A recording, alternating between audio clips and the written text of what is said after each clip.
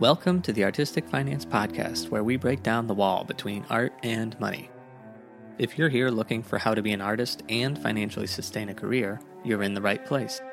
Keep listening and join us as we learn about artists and how they make money work for them.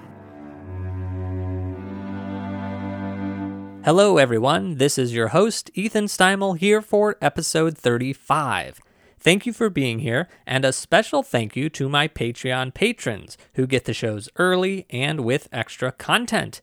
If you want to support me and the show, please do at patreon.com/artisticfinance. And if you aren't ready to become a patron, you can help me by subscribing on Apple Podcasts, Spotify, or YouTube. I'm currently at 73 YouTube subscribers, a mere 59 million behind my competitor, the artist known as Justin Bieber. But you are who I care about, and you have the power to take artistic finance from 73 to 74. We packed a lot into today's episode, so let's jump right in and meet today's guest, sound engineer Brandon Blackwell. He mixed monitors for Chaka Khan and Jennifer Hudson when he was the head audio engineer for Chew Entertainment. He has since mixed for some of today's biggest artists, such as Ciara, Nicki Minaj, Camila Cabello, A$AP Rocky, and Lizzo. When he is not touring, Brandon is based out of Seattle and consults with bands and venues around the country to connect them to engineers with his company, Blackwell Productions. During the COVID pandemic, when live events were shut down, Brandon did what any self-respecting sound engineer would do. He became a day trader. Yes, you heard me right, a day trader, as in buying and selling stocks. We go into depth on that topic. There are links to everything we talk about in the show notes and on our website, artisticfinance.com. And if you enjoy this chat with Brandon, be sure to check out the rest of our conversation over at patreon.com/artisticfinance. We talk about Twitch, Black Lives Matter, and what Brandon is doing to make sure that the next generation of audio engineers has role models like him. Without further ado, let's get to our interview. Welcome, Brandon Blackwell, to the podcast. Thank you for having me. And just so everybody knows, we're recording this on December 14th, 2020. So we're amidst the COVID-19 pandemic, and then we're also amidst Black Lives Matter reawakening across the world.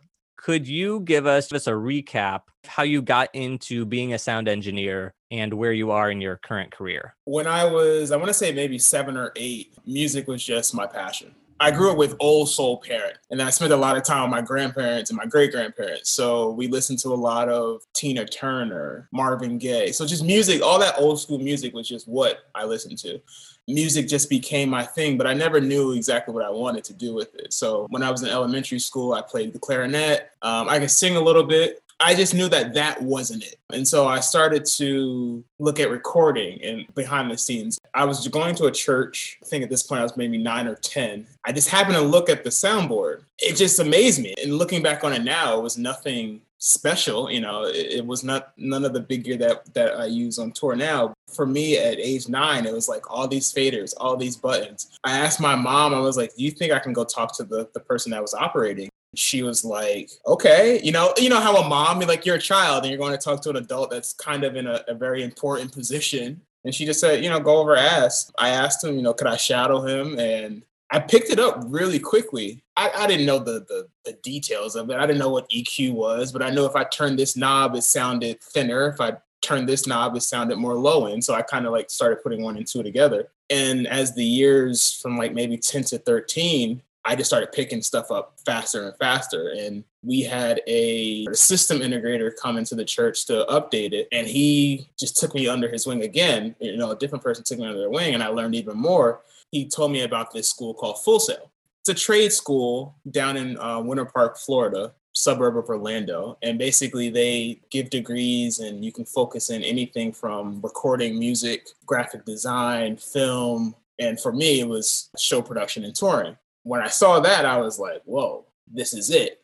And so I told my parents, I want to go to Full Sail, 1,800 miles away. They're like, no, you're not going to Full Sail. And I was like, Okay. I mean, it was, rightfully so. I graduated high school at 17. I was not a great student at all because none of that stuff interested me. And for them to take that risk on a child that's not doing too well, I would, I'd be a little concerned too. So I ended up not going to Full Sail at 18. And then I went to community college that had a recording program. It was cool, but it wasn't it. And I was like, I don't know what it is. The whole start, stop, that didn't click to me. I had 2 more semesters left. I went to my mom and I just said, hey, like, it's time. I need to do this. She could see that passion. My dad as well, but my mom is, she's my major support system. She bought me a ticket down to go visit the school. We signed up for all the paperwork, and lo and behold, I started at Full Sail. They say that when you go to the school, you can only get two out of the 3 on a pyramid. It's a social life, sleep, and good grades. And I chose social life and good grades. And I partied hard, but I would still pull an A+ on midterms and tests because it was just something that I was passionate about. And that thing, it just came to me easily. I would watch other students that wouldn't grasp things as quickly. And I'm sitting there wondering myself, why is it coming to me as quickly? And looking back on it now, is just something that it was meant for me. All my eggs were in that basket. My time at Full Sail came to an end. And unfortunately, I didn't get the dream job that I wanted. I ended up coming home with no job and started freelancing in New York City. And it was nothing great. It was very, as we would say, combat war, stuff out in a park, a couple of speakers and some microphones. Not great, but, at least something I was doing. Somehow my mom's boss meets the musical director of American Idol. At that point, I didn't know what a musical director was. American Idol is television, so it doesn't matter to me, young and stupid. But she brings it up. It goes in one ear and right out the other. We're watching a show. I don't know if it's like the Grammys or something. And Alicia Keys says, she's giving her speech. She won the award. And then she says, I want to thank Ray Chu, who's the musical director. And I'm like, whoa, I love Alicia Keys' music. She works with Ray Chu. They know each other. Okay, how can I turn this into something? And so then I asked my mom to set up a meeting. I went and met him and his wife, and we talked for hours. At the end of the conversation, he was like, hey, I don't know what you're doing tomorrow, which was Saturday, but I have this gig in upstate New York. I think you may be interested. It's Robert De Niro's birthday, 60th birthday or 70th birthday. And my band and I are playing. Would you like to come join? He was like, I probably couldn't pay you, but, it's maybe something you would like. And so I called my buddy my mentor that I was working for. I told him, I was like, hey, man, I kind of got this opportunity. Do you think, you can find somebody to cover me? He said, absolutely. This, he basically backed me that this was an amazing opportunity, put you in a different level, may not have ever gotten any other time. I went and did it as my first big A-list gig. I didn't mix it all. I was handing out towels and water and sheet music to the musicians. Not anything I went to school for, but to be in that space was like, whoa. I look to the left, I see Samuel L. Jackson walk past me. I look to the right, Lenny Kravitz walking to play the guitar. I'm like, this is nuts. Leonardo DiCaprio flies in on his private helicopter and lands. And I'm like, yo, this is real. This can turn into something. From there on, Ray, he saw in me that I could mix after a gig that we had done that unfortunately the sound engineer wasn't doing that great. And, at that time I was a little bit more cockier and overzealous, I guess it would be the word. But I went out and I was like, hey, I can do this. And he was like, oh yeah. And he said, the next show you're going to mix. And the next show ended up being this corporate event for TV One, like their Divas was a television show. And so it was Angie Stone, Shaka Khan, Patti LaBelle, or someone else, but these major divas, and I'm mixing monitors for them.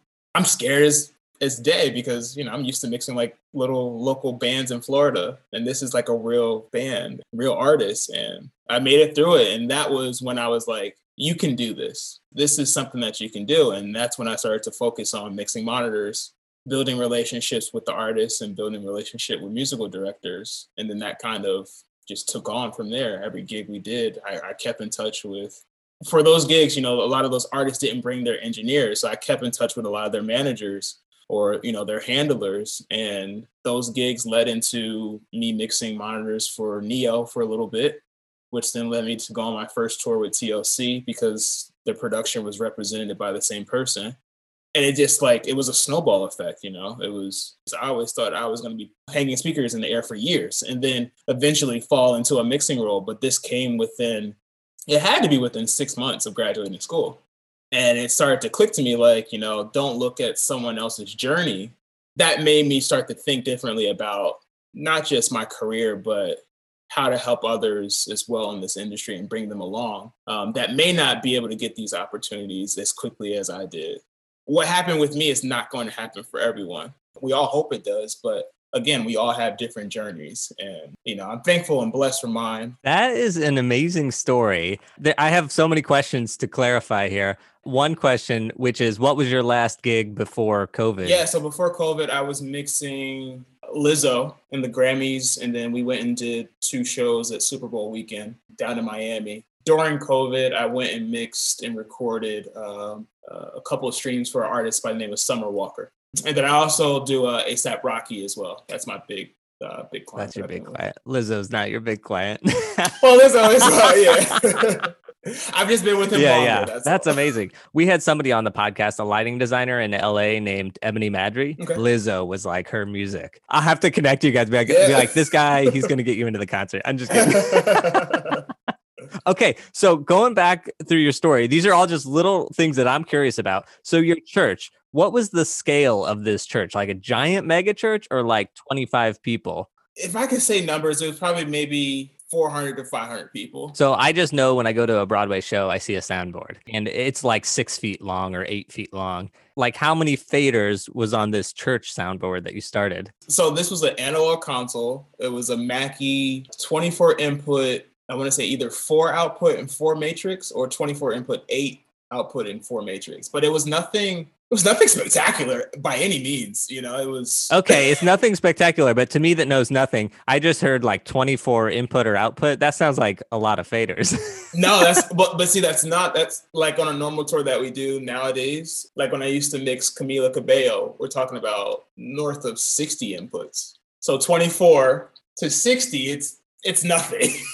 When I did the Bad Boys tour, we had well over 100 inputs. And then you start adding in like your reverbs and delays and all that stuff. You're looking at over 130 inputs, but from the stage, it was 100 inputs. Physical XLR cables or microphones or DIs. Ooh, all right. Well, it's not that bad anymore. For this podcast, I have to record one mic and I bought a little box and it's a 1 input. Right. And I still don't even know how to work it, Okay, so 2 more questions regarding your career story. So you said you didn't get good grades in high school, but then when you went to Full Sail, you got good grades.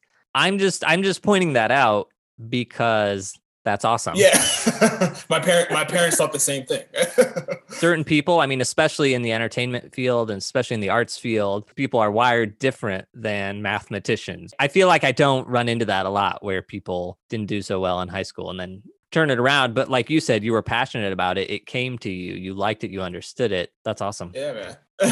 Okay. And then last thing, Robert De Niro's 70th birthday party. I was like, there's no way he's that old. So I looked him up while you were talking. He is 77 years old. He sure got down. He didn't look old at 70. So that's amazing. Yeah. I thought because you were like 60, no 70. And I was like, no, definitely 60. He's in his 60s. Holy cow. So now my favorite question to ask, could you describe your demographics? So South Orange, New Jersey is where I grew up. I'm here now visiting my parents before the holidays, and then I go back to Seattle, where my fiance is. We've been living there since March. 30 years old, African-American, college graduate. I guess that's what's and I'm male. Yeah, male. Good. Amazing. Now for us to get to know your creative personality, what is a live event that you like to experience as an audience member? I love a good convention, like a car show or like an audio show. I don't know. It's like the mass collection of people that are just interested in one topic. Car is very massive as a topic, but it's really cool to see that many people interested in things like that, or car meetups or stuff like that.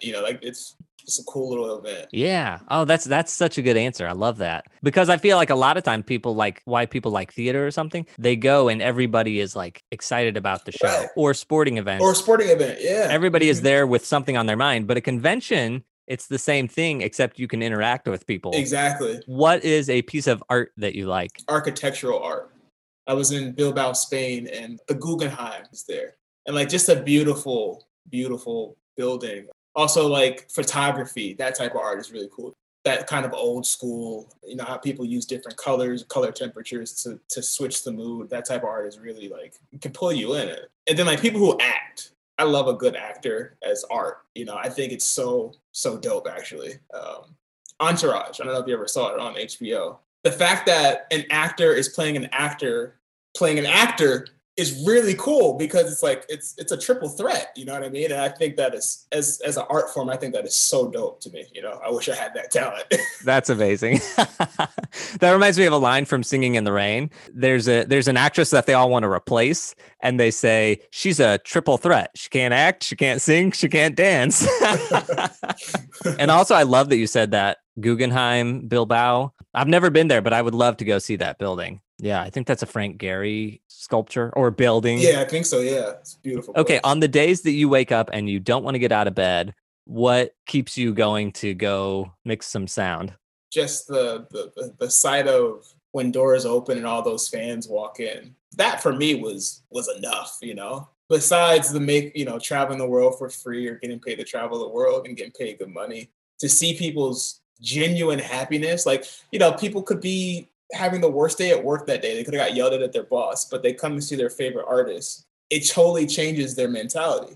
Just to have a small part in this, because it's such a big team that we all play really small parts in it. To be a small part of it means a lot to me. I look at reviews of shows, not because I'm afraid that it sounded bad at a certain place, because that's going to happen sometimes. It just is what it is. But I want to make sure that people are happy, I love going on Instagram when I was with Lizzo or when I was with A$AP Rocky and just putting in that hashtag and seeing people's perspective at different places in the show. And that was it for me. That makes me happy. Yeah. Okay, so what music do you listen to? When we're working, I listen to just strictly podcasts because music is just it gets in your head and it just stays there. But now that I've been home, I've been listening to a lot of Snow Allegra. I think her last album is amazing. Taylor Parks, who is an amazing songwriter. She's done like Ariana Grande's last album, like dope songwriter. She put out an album and I think it's phenomenal. I wish it was a little bit longer. A couple of her songs, I'm like, why didn't you keep going? You know what I mean? Like I need more of this song. Okay, so we got to know your creative personality. Now your financial personality. Are you good or bad with money? I'm good with money. Yeah. This pandemic, I had a ton of money saved. I was just always that way. When I first started touring and I was making good money, we go into a city, I had to go find a sneaker store on my time off. And I'd leave for tour with 2 pairs of sneakers and come home with 10 pairs of sneakers. And it got to the point where I was like, this is just, you only got 2 feet, man. What are you doing? And then the thing is, you're never really home to wear them. So what's the point of wasting money in it? The other thing was I love good food. I'm a bigger dude and I love fine food. This pandemic has showed me that it was an experience, but I wasted a lot of money on food. For me, it was worth it. When am I going to get back to these places? When am I going to do this? But overall, with money, I'm pretty good with it. My fiance would say I'm very frugal, but it's helped me along the way. So yeah, for sure. Growing up, did you have good financial examples? Yeah. So out of my mom and my dad, my mom was the more crack the whip, financial savvy, save, no credit cards, that type of stuff. My dad, we're guys, we're a little bit slower than the women are. But as a whole, out of the both of them, I saw that, you can save money, and then when you want to splurge on something that you really want and you've worked hard for it, you should treat yourself because at the end of the day, you can't take the money to the grave. I got that good balance of, hey, I want this video game, but I know I got to work this hard for this video game. So, I had a really good balance of it as a child. At the start of your career, so I guess when you got out of Full Sail, what was your financial picture at that point? I didn't know what a 1099 worker was. I didn't know that taxes didn't come out of your paycheck. And so that first year, I had to write a pretty decent check. So you graduated in May, and then you worked for 6-7 months getting 1099 income, and you didn't realize that you had to pay some of that back. I had no idea. It was just like, oh man, I'm making this money. The government's not asking for nothing. Okay, cool. But what's weird is I worked for Staples before and I knew that money came out. But I want to say that Staples pays you on a W-2 income, so they are already taking the taxes out for you. And I never put one and two together. I was just like, it's just money. Oh my gosh. I hope that college age or high school age people listen to this podcast, because then they can just avoid that. That is crazy to me that you got through community college, you got through trade school, and you didn't know that 1099 income. No idea.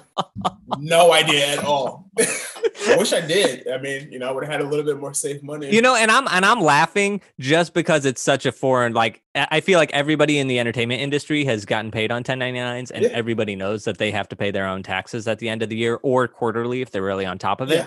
And so that's why I'm laughing so much, because it's such an obvious thing to both of us now. But when you're 21 years old out of college, it's like, I don't know. I just got money. That's fantastic. Do you have any debts, or throughout your life, have you had any big debts? Right now, it's just student loan, some credit card debt, but nothing too crazy. How much was your student debt? How much more do you have to pay? And then how much credit card debt, if you want, but you don't have to? Yeah. I think credit card debt maybe like $5,000. I play the game where I put stuff on my credit card that I pay off immediately so I can get the points for it. Like my rent is on it, so that's the only reason why it's that much money. By next month, it'll be back to a balance of $0. Okay, I don't count that as debt. It's not real debt. Car loan, and then the other would just be my student loans, which is between my mom and I, because she helped me with a lot of it. It's probably about, I think I have maybe like $10,000 left on mine, and I think she has maybe north of 40. Is that debt from community college and Full Sail, or is it just Full Sail? That's just Full Sail. That's the tuition plus living expenses while I was down there. I don't know if she looked at it this way, but the whole idea was that the focus didn't have to be on anything else besides what I'm there for. I didn't have to go. I was very blessed to have her, because I didn't have to go work a job during school or work on campus. I just didn't have to do that. So it was a blessing in disguise, even though it's debt, but right. But it's debt. Yeah, this is the whole. I need to have a whole podcast episode on that. It's like it's debt, but it's good debt. It's kind of like an avocado. It's fat, but it's a good fat. Right. Yeah. Exactly. Okay. So sorry. One more clarification on that. So you said 50 left to go after 7 years of paying it off. Do you remember what the amount was? Probably like $80,000, maybe 90. Do you worry or think about money on a daily basis? Absolutely. During the pandemic, I started to day trade, momentum volatile stocks. Every day I think about dollars. Not necessarily that I'm losing dollars, but just how can I make money? Like, I'm visiting my parents now, and they've never seen the stock side of me, where I'm constantly looking at my computer. Some days are good, some days are bad. I had a really bad day last week. I want to say I lost 2 to 3K within a matter of 40 minutes. They were like, "What's wrong?" And I was like, "Guys, just give me a second. Like, I'm not going to make it back, but like, I need a break. I just need to get out of my head." That's a part of being a day trader. I think about money a lot. So this is a perfect segue. Day trading. Tell us what it is and then how you got into it. Yeah. So day trading is buying and selling of equities of companies. The type of trades that normal people who don't know much about investments is, I'm going to buy 10 shares of Apple stock at $100. They're thinking long term, in 5 years, it's going to be worth 30% profit. I'm looking more at stocks that cost, anywhere from $1 to $10, $15, where I can get way more shares, and I'm only riding them up 50%. So it's very volatile. As quickly as it goes up, it can come back down, as in the example I just said about losing $2,500.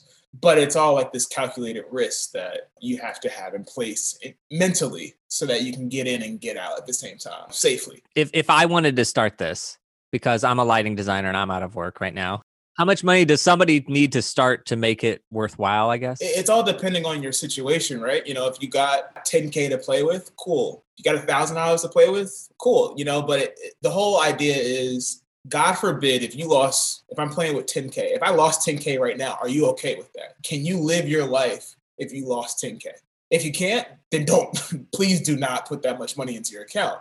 the Discord group that I'm a part of, I'm currently in a challenge with myself to grow an $1,000 account to $25,000 account. Traders who are first starting out, they're willing to at least risk $1,000. So if I can turn 1,000 to 25K, it kind of gets your mind like, hey, you can do this. It's not going to be a quick jump of that fast, but you can really make gains slowly but surely. So I would say anywhere from 1K to 5K. There's a guy in the chat and a part of my group that's turned $800 into 24K since May.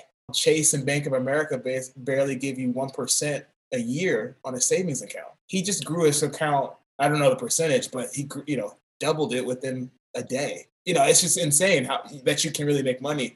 Like, I post a lot about it on my Instagram, my gains, but also my losses, because just like taxes and stuff, this wasn't something that I learned. Like, it just didn't seem attainable to me. I felt like it was part of my French, but I thought it was the rich white man's game. There was no way that a young Black kid is going to become a day trader. And so I really focused in on it. This day trading is shifting my mind when it comes to music and going back on tour, because it's like I sometimes make more than my weekly rate in the matter of 40 minutes. Why would I go get on a plane, put myself at danger with COVID, and all that type of stuff, and stress when I can sit in my PJs and drink some coffee and make good money, So it's like, Yeah. Okay. So I know nothing of these situations. I would say the person that turned $800 into 24K, that's amazing. But also, just for future people, there was a big market crash in March, and we've been going uphill massively since then. So I'm not saying that he's not talented. Yeah. But that may have played a part in that, just so everybody knows. Exactly. And then what is Discord? Yeah, so Discord is like this server, basically. So like within it. What's a server? You said it to me, it sounds like a chat group. Exactly. Imagine like an AOL chat group from back in the day. That's basically what it is. But you can have within it different channels. You can allow certain people to talk within certain channels. So like, as I'm one of their like leadership traders, so we can post alerts that we think are going to hit, and then people follow it. Could I go open a Discord account and follow you in this chat? Well, so with this channel, it's called Revolution Trading Group. They do have like a free section. If you're going to follow this, at least try the monthly subscription for 1 month, which is like $40. I, before becoming a leadership trader, paid for the yearly one, which is like $180. But I made that back within 20 minutes. If you can't make the $40 back within a month, then don't do this. Don't waste your time. Don't waste your money. I think we have maybe like 6,000 people in the group. When you have 6,000 people looking at different tickers, we have a better scope of the market than when you're just doing it by yourself. And in the beginning, that was me. I was by myself. I didn't know what I was doing. I was buying Delta, Apple, United, and you're looking for the ticker to run from $31 to $33, but you're not taking the money out. But in this situation, like a stock last week went from $5 to $160. Could you imagine buying 1,000 shares at $5 and riding it up to $100? We're talking about, a 95K day. I didn't play it because, again, it's super volatile. It's as I said, as high as it goes up, it could drop immediately, which it did a lot. It's all, it's all in that plan, that game plan. What was your group again? The Revolutionary Traders? Revolution Trading Group. Can I put a link to that, or do you not want people joining? No, absolutely. Yeah, absolutely. I think they'll love that they're getting some advertisement. So. Oh, okay. All 150 people that listen to my podcast. You'd be surprised, though. You'd be surprised what 150 people can do to sway the market. Right. Okay. So then this group, is it a bunch of people that are saying, hey, look at this stock, I'm going to buy it at $2 because I think it might go to $5? At its core, it's learning about how to trade. You can follow alerts. Like, I can tell you, hey, get in at this, get in at that. If it drops to this sell, you have to really get the understanding of how to trade first before you can just jump in. Like this morning, my first official alert, for me, I get nervous playing with other people's money. I don't want people to just follow me. I saw what was going to happen, and I told people to buy in at $7.50. And then I said, it's going to hit at least $8.52, and then it's going to hit $9. What ended up happening was from $7.50, it ran to a high of $11.50. It's not just me, it's other, leadership traders in the group, but we see what we call the breakout, where it's going to go up or down.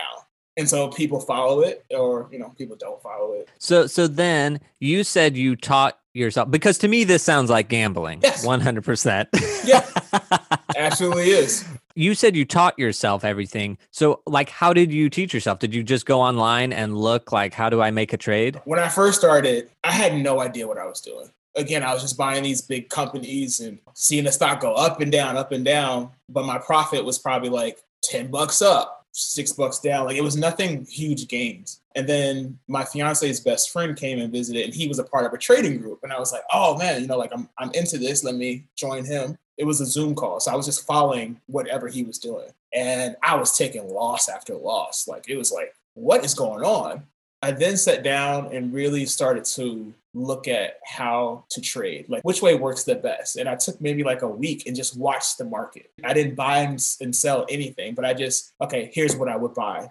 Did this go up? No. Okay. So that's not going to work for me. Okay. I bought this and it went up. Okay. Like, I started to pull things together on how, from different YouTubers, on how I like basically what my plan of trading was, my strategy. And so then I found the Discord group. In the beginning, I was like, man, I don't want to pay $40. I think this is a scam. I don't want to give someone money. Like, whatever the old saying is, you got to pay money to make money, or spend money to make money. And so I tried it. Within the Discord group, there's like a class section, or what we call RTG Academy, building the foundation behind trading. Not just from a technical of, okay, I'm going to buy at this and sell at this, but how much are you willing to risk? For me, I'm willing to risk 5% of my position, or take a 5% loss for a 50% profit. The stock that I called today ran up 68%. So you know what I mean? If I held it even longer, you would have made a 68% profit within 40 minutes. But that was all a part of my learning process. And it's still, learning to today, how to manage your emotions. That's probably one of the biggest things. You go up $2,000 and then you think to yourself, all right, I'm going to hit the next home run. And then you look back and you've lost $3,000 and now I'm in a hole. But that's what the group is about. It's learning how to trade together, and learning how to trade from how to trade it from a foundational standpoint, and not just following alert. Because, you can follow anyone. If you don't do your due diligence, you're going to follow them off a bridge. Quite possibly, but. Yeah. Okay. So due diligence. So anytime I listen, I'm not a day trader. I do listen to a podcast called The Investors Podcast. And once a quarter, they do this podcast where everybody recommends their stock for the quarter. And then it's cool because they've been doing this for years. So of course, 2 years later, someone will have the pick and they'll be like, yeah, this was my pick last time. And boy, did I lose a lot of money. Right. So anyway, anytime you go to learn about trading, people say, do your due diligence. And you said that. So what do you consider doing your due diligence? Does it just mean going to look for the company and seeing, oh, they exist? It changes for every person. The things that we look at as a group is what we call trends. So there's normally a weekly trend with these types of stocks. Sometimes it's, those stocks that we call them top gainers on a list. And every Robinhood, Webull, every brokerage has it. But you'll see who made the biggest moves of the day, or from the previous day. That's where you'll make your money at. My due diligence is looking at what's maybe number 1 on the list, but let's look at what's number 7 on the list that's going to come up and make to number 2. So, it's going to work its way up slowly, but surely it's going to make its way up. And then I look at previous years of where it hit. That's what we call resistance. So as it goes up, it hits a resistance point, and then it normally bounces back down. I want to know where it hits that point every single time. And that normally tells you where there are buyers at from previous times that are looking to break out even, looking to make profit. Looking at the charts and reading that, it's so foreign. It's just like looking at a soundboard. When I first did it the first time, it doesn't make sense. But when you sit there and actually watch stocks and watch tickers move, you see it. The stock I called today, I saw it breaking out. I saw it going higher. I didn't see it going that high, but you really see this stuff. Okay. I'm trying to clear my muddied brain here. I'm telling you, a lot of people get confused. It's very... Yeah. So I'm just wondering, if tomorrow I'm going to wake up and be like, all right, I'm going to follow Brandon Blackwell and I'm going to learn how to do this.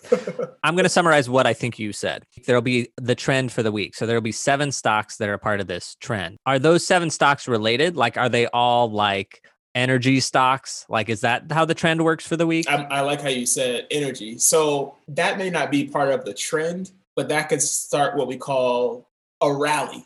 let's put oil companies into that. So like the oil's down like crazy since COVID. So it means that it's oversold and it has to rally back. Once one ticker jumps up like 100 to 150%, maybe the next day another ticker pops up 60%, 50. And that's a part of the trend. Mondays are usually the beginning of the trend. And the whole idea is that you have to recognize what that trend is, see if it continues from Tuesday to Thursday. And then normally by Friday, it's a new trend or just something, by Friday, people are taking profit for the weekend. They don't want to give anything back. Fridays are kind of just all over the place. But all right, here's what I know about trading. The trend is your friend. Yes. Is that true? It is. a lot of people that not necessarily in our group, but what we call retail traders. They think that the trend is still continuing. And it's like, no. Once the trend is done, it's done. We'll forget about a ticker for another 3 months. There's no point of coming back to revisit it. Like the ticker that ran last week from 5 to 160, that's a 2,600% ticker. There are people who bought in $140, and by the end of that day, it dropped back down to 60. That means that trend is done. There's no point of even looking at it anymore. People are thinking long term, but it's a waste at that point. Okay. So you're a day trader. So you don't actually care about the underlying value of the company because you're just buying it in the morning and selling it the next day? Yeah, I mean, all I care is about price action. How is it moving? I buy and sell maybe in a minute. Sometimes we do swing trades if we know that they have earnings report in 2 weeks. I'll buy then, and then usually what happens is the stock will go up a little bit into the earnings report, and then when the earnings report drops or releases, the stock will tank.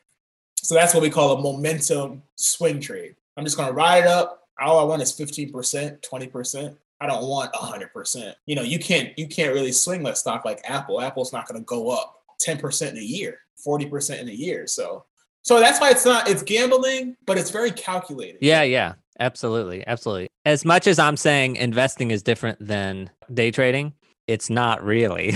Right. Because investing, in my mind, is also gambling because Warren Buffett or people will say you have to buy a company that has value, has intrinsic value, so that if it goes bankrupt or something, it can sell the real estate or it can sell the technology, the patents or whatever. Right. Sell the assets. But the reality is if a company goes bankrupt, it's going bankrupt and you're not going to get You're not getting anything. Unless you're like a real investor, which of course none of us are. Right. A lot of my buddies, they ask me, well, the company, looking at the earnings report, the company's not making money. I really don't care about any of that. I'm not looking to hold these stocks for years. I'm looking to get in and get out. Not to mention there's a podcast. Why do I keep recommending all these other podcasts? There's a podcast called Masters of Scale. He's the founder of LinkedIn, and he's all about scaling. Like you start a company and you just scale. So in the first 10 years of any company now, any tech company for sure, nobody's making money. It's all about, we expect in the long term to make money and to sell out and blah, blah, blah. But in the 10 years, so is Google making money? Is Apple making? Well, they are. Probably, yeah. Those companies are. But it's like Amazon. They don't pay taxes. Are they making money? Absolutely. But according to their profit loss sheet, no, they're losing money because they're spending so much. That was a long-winded version of saying, I don't even know what I was saying. Well, no, you kind of led to something that what we talk about in the group is you buy the hype and sell the news.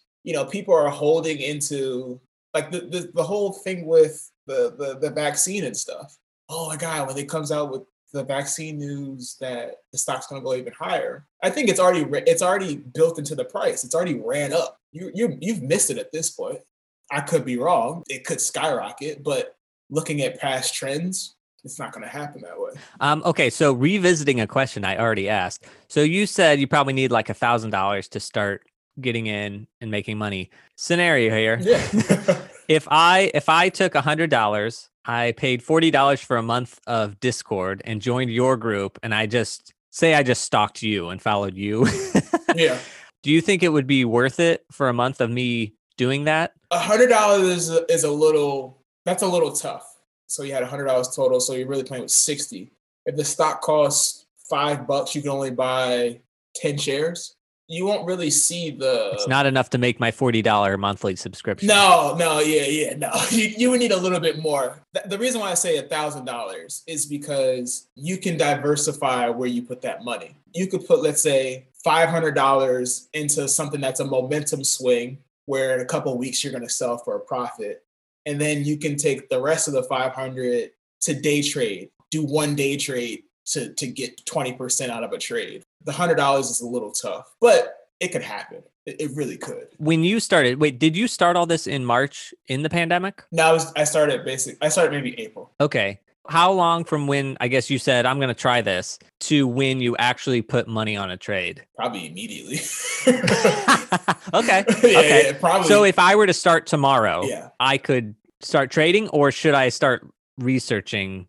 Like if tonight I was like, okay, let me research all this and see and open up an account with Robinhood or whatever. You could start trading tomorrow, or you can open the account and put money in it and it won't go anywhere. It just sit there. But because you can play with what they call paper money, which, is fake money. But I tell people, if you're going to really learn how to trade one share of a stock, so that at least when you lose, you feel something.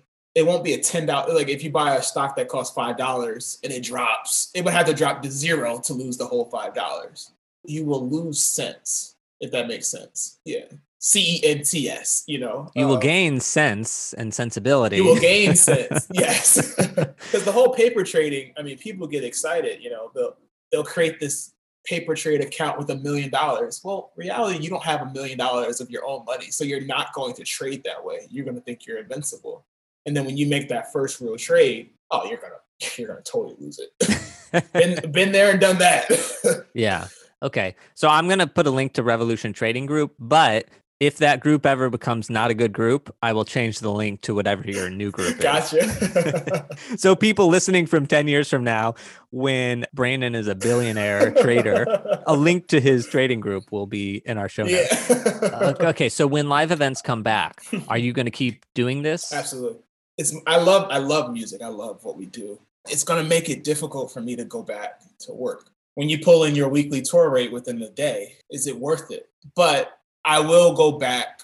Hopefully I will go back to work. And there's still downtime within the day. Like I normally, depending on what coast I'm on, like so on the East Coast right now, I wake up at 6:30 a.m. Technically, if I'm on tour, 6:30 a.m., I could still wake up and trade before having to start work. So yeah, I will most likely continue to trade, just with smaller numbers, because at that point I have my income. Now I'm just playing. I just want extra at this point. Right. And also because I'm a cautious individual, what is the most amount of money you would put on a trade in your trading account? Do you have any rules for yourself? Like I'll only put 10% of my thing, or would you ever put like 100% of your stuff on one of your trades? No, I wouldn't put 100%. Like right now, I'm in a swing trade. The stock is supposed to go up at least 100%. So I have about 65 to 70% of my account in that one trade. And then the other 30%, I day trade with. I assume that this money that you are using to day trade is money that you've said, okay, I'm willing to lose this amount of money. This is unrelated to my savings, unrelated to my retirement account. If I lose it, it's going to suck, but it's a risk. Oh, and another thing I should say, which I don't know if I need to say, but it seems like something I should say. Neither one of us is professional traders or advice givers or anything. And we're not recommending any stocks. We're not recommending you do anything with your money. Exactly. We're just chatting about this. Even me alerting that alert I did today, it makes me cringe, because what happens if it doesn't work and someone loses whatever is a lot to them? It sucks. Thank God I hit it. Thank God I hit it even more than it was supposed to. But, it's nerve-wracking, especially the blind following the blind. Some people just follow and don't even realize why they're following you. Right. That would be me. I would probably be. Yeah, because this all sounds cool to me. I'm not going to go figure out the trend. Right, exactly. I don't foresee me doing that. So once again, not recommending this because everybody says don't do this, but I would just like follow you. Do a follow. And be like, what's he doing? But I would also know that you're going to miss. You're not going to make everyone. Yeah, I'm not going to hit everyone. And I don't. None of us hit everyone. If we were, we'd be millionaires. Exactly. Because Warren Buffett, most famous investor of all time, didn't buy into Apple until it was never too late because he's dealing with billions of dollars. But the profit that he missed out on. Yeah. And he said that. He missed out on millions of dollars. Yeah, billions, maybe even trillions. Billions, yeah. At that point, yeah. So I'm going to switch gears now to Twitch. Twitch is something else that you've been doing to make money, question mark? That is the goal? That's the goal. It was one of those things where it was like I had all the computers, I had all the equipment to record. In Seattle, the internet service is crazy fast. I think I have a decent personality that people would like to watch. Time out. Yeah. I only know what Twitch is because on the podcasts I listen to, people say, oh, I'm going to be playing some game over on Twitch. Yes. What is Twitch? Okay, so Twitch is a streaming service just like Netflix or Hulu, but as a streamer, we can stream our own content to the website so that viewers can log in and watch it. It's basically like television. If someone's watching me play video games, you can then pull people in, from the text chat who want to join you and play at your team. I mostly play Call of Duty, but that's kind of how it works out. So can you play, could you play with somebody else? Could you and I play on Twitch and have people watch us? No, you could. They would see my game. But I could be one of your players? But you could be on my team, yeah. Would people be able to hear me? Yes. Mm-hmm. Oh, okay. That's a part of my, that's like the funny banter that happens in between games or like after the game ends. And if a person loses or, if a person wins, they either...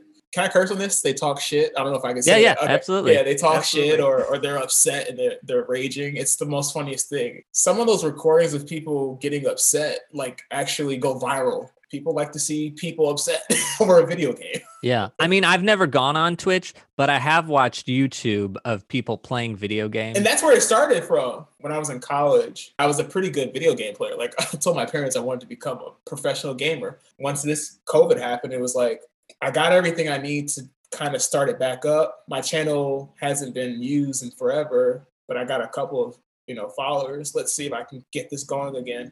Unfortunately, stock then took over everything and I've put this on the back burner, but the stock stuff is kind of taking priority because I'm seeing the instant return. With Twitch and YouTube, you have to build up to thousands and thousands of subscribers to see any type of return. And even at 10,000 subscribers, you're not getting real money. Well, with this, I'm pulling in a decent amount of money. I'd rather do this and do the other thing as a hobby. Yeah. For this podcast, I have a Patreon. Patreon.com/artisticfinance. That is my only way that I can monetize this podcast. I have to have 1,000 downloads per episode. Then they'll start running ads. In order to get any money off of those ads, I have to have 10,000 downloads. And the same thing with YouTube. I have 73 subscribers, but I need 1,000 just in order for them to start running ads. So the Patreon is really the only way people can come find you and support you. And remember when we were talking about that Kev on stage, he has a Patreon too. And I follow that, as another way to give back. Right. To the content. Exactly. So you're a sound engineer, COVID hit, canceled all live events. You started with Twitch and then you went into day trading. And of these two things, we would say day trading is that's where to focus. Yeah, that's where I'm at right now. All right. So now, unrelated to Twitch or investing, if money was not an issue, what would you do with your life? In my industry, just to be blanket, I didn't know that Black people existed from a technical standpoint. And I still struggle with that today. Very far and few people of color at high levels of touring. I would just want to get that out to young children that you don't need to be an artist. You don't need to be the person on the stage. You don't have to be, the person in the video smoking with the artist singing or rapping or for females, you don't have to be the video girls dancing. There's nothing wrong with that. That's a career and people make really good money with it. But people in the technical world do exist. And I feel like that needs to be publicized to children. My fiance is she's on me a lot in regards to wanting to give back to the children and letting them know, what a sound engineer is. I have a really good female friend who's a lighting designer. Yes, you can be a Black female lighting designer on a tour. And I just wish that was out there more to students. Kids who bang on the desk or kids just like me who don't really realize what they have right in front of them, or what that can start to build for your future. Everybody wants to get rich and become an athlete or a rapper or a singer, and it's like, no, you can still get rich or make decent money or make a good living behind the scenes. That would probably be one of the biggest things. Maybe start a school or something in regards to that. What financial advice would you give to yourself back when you started out? Or would you give somebody else that's becoming a sound engineer right now? Save all your per diem, eat catering, get to go place from catering. I mean, I looked at per diem as just play money, throw it away. But there are some guys that I've toured with that told me, I mean, these are guys that have been touring for years, like since the 80s and 90s. But they told me that they paid off their house with per diem. I mean, back in the day, it was different times. Per diems were higher. Music industry was a little bit different. But to make that statement, I was like, whoa, like this isn't just money that I take to CVS and buy some candy with. This is actually this is life-changing money when you save it up over time. So that probably the number one thing is like save your per diem while you're on tour. You make good money already, so why not just make even more money? Wow. Okay. Yeah, that's great advice. This person, he's a big stage manager, so I would assume he spends 90% of his year on the road. Let's say at $35, which now is kind of like base per diem. That's good money. And then compound interest, I'll just say, I'll take it one step farther and not only, save the per diem, but also invest it. Invest it, yeah. It's tax-free money, It's like you might as well use it for something that's good. Yeah, and the sooner you can start, even if it's, even if you spend half of it, but invest the other half, you're going to set yourself up pretty well. Do you think right now is a good time for students to be studying sound engineering? That's an interesting question. I struggle with that. So my fiance wants me to write a book, and I'm in the process of it about sound engineering for children. It's very difficult to preach or to tell people like this is a cool industry when, I mean, look at it. It's, one day you're working, the next day it's, back to stocks. The rug is pulled right from underneath you and everything is halted. So it's kind of difficult to preach to students to be a sound engineer. I would say if I had a son or a daughter right now, I probably wouldn't want them to be a sound engineer. It's good when it's good, but right now it's a little rough. There's a lot of people that weren't as fortunate as I was with saving money. I know production managers who normally live in multi-million-dollar houses in California now living with their family.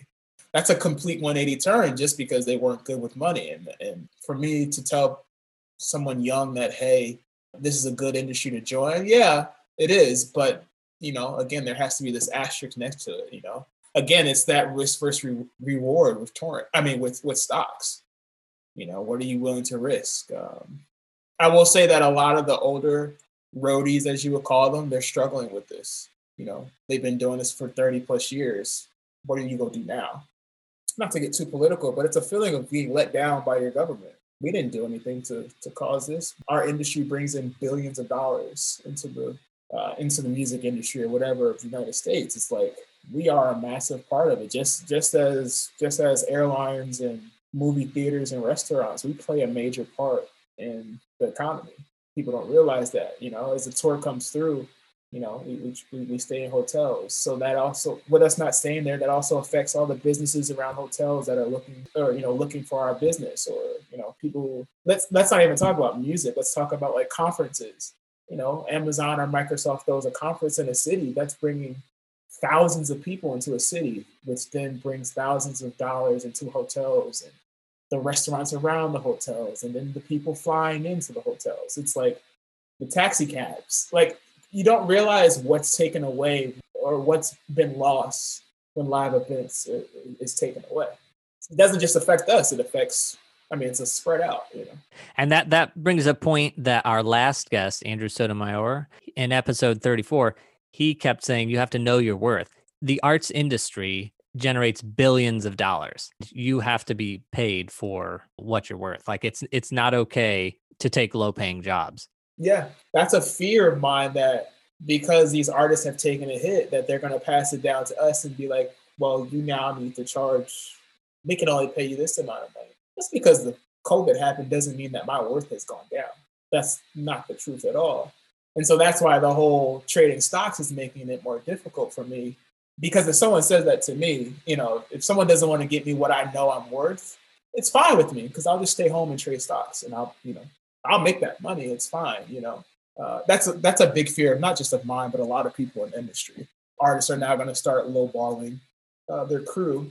But I get it. From a business standpoint, it does make sense. I understand that fear, but I actually think there's going to be people like you that might go to stock trade, and then that leaves open a job for somebody else. Yeah. In a way, I sort of think there's going to be work for everybody. Yeah, I think so. Yeah. And I also think with the Black Lives Matter movement, I feel like people are fighting more for their worth because, if you fight for any marginalized group, you're gaining for if they win, if good things happen for everybody. And so I feel like with that movement, at least in theater, there's a movement for, we can't be having our rehearsal days be so long. We all need to have lives. We can't, you're limiting who can come into the industry by only letting privileged people in because they're the ones that can work all day or don't have the obligations or the family things.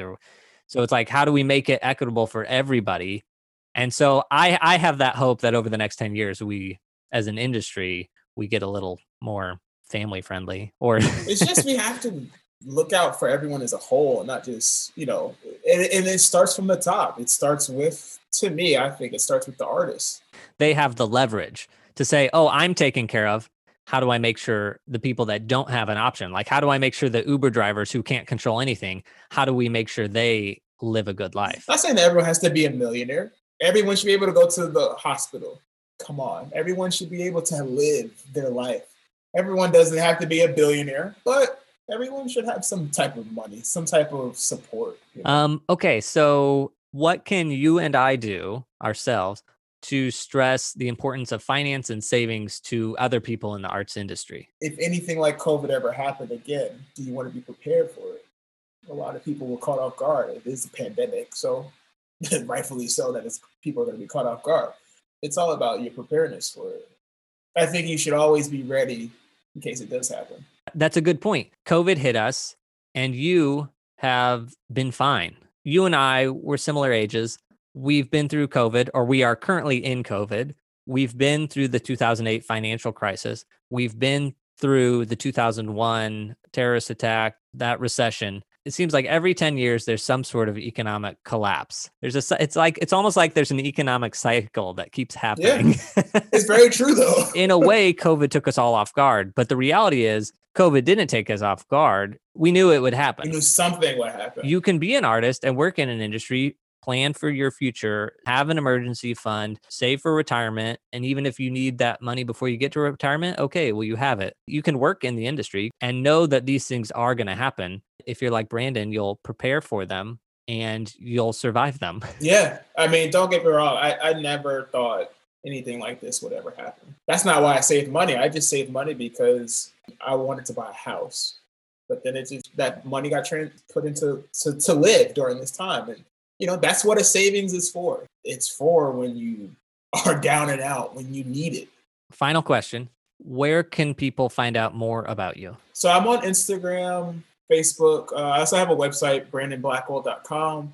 If I don't get back to you within a couple of days, I'll get back to you for sure. But okay, Brandon, thank you so much for chatting with us. Absolutely. I appreciate the invitation. That was our interview with Brandon Blackwell. My takeaways were, day trading is something that you can do. There are other people doing it. You can watch and you can learn. Be wise about it and know you'll suffer losses, but with time and dedication, it is a realistic and achievable goal. Twitch. We mention it even though Brandon hasn't dedicated himself to monetizing it. That's important to note, because when live events shut down, he tried Twitch. It got a little traction, but then he tried day trading, and that got a lot of traction. You can try new things, and not everything is going to work for you. Keep trying things until you find your niche. Recessions and depressions will happen, so make sure you save in preparation. Just because you work in arts and events doesn't mean you can be careless with your finances. Find the additional content from this episode over at Patreon, where you can support the show for as little as $3 a month. Do that at patreon.com/artisticfinance. Another way you can support me is by subscribing on Apple Podcasts, Spotify, or YouTube, or by leaving a comment on social media and tagging me on Instagram and Facebook at Artistic Finance and on Twitter at Ethan Steimel. That's it for today. Until next time, break a leg. Thank you for listening to Artistic Finance.